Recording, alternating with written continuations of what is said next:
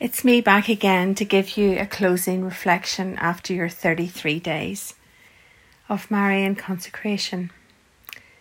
Sometimes when we finish a daily meditation over a long period of time, it can feel like we have stopped abruptly and feel like a support has been stripped away.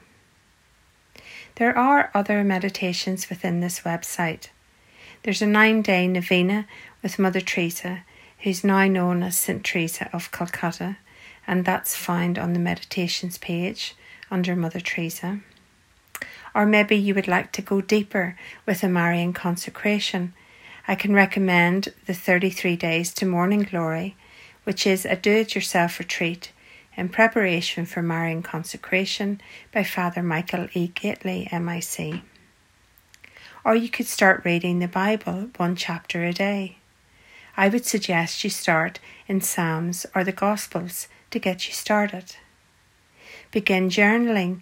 You can use the PDF copies that are accompanying this 33 days, or there are other ones on my website at www.soulpermission.com.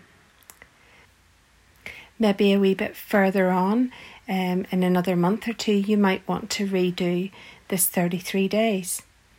Sometimes it just allows the words and meditations to sink deeper.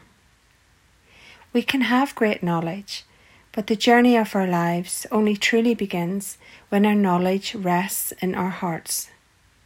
We need a heart-to-heart connection with Jesus and Mary.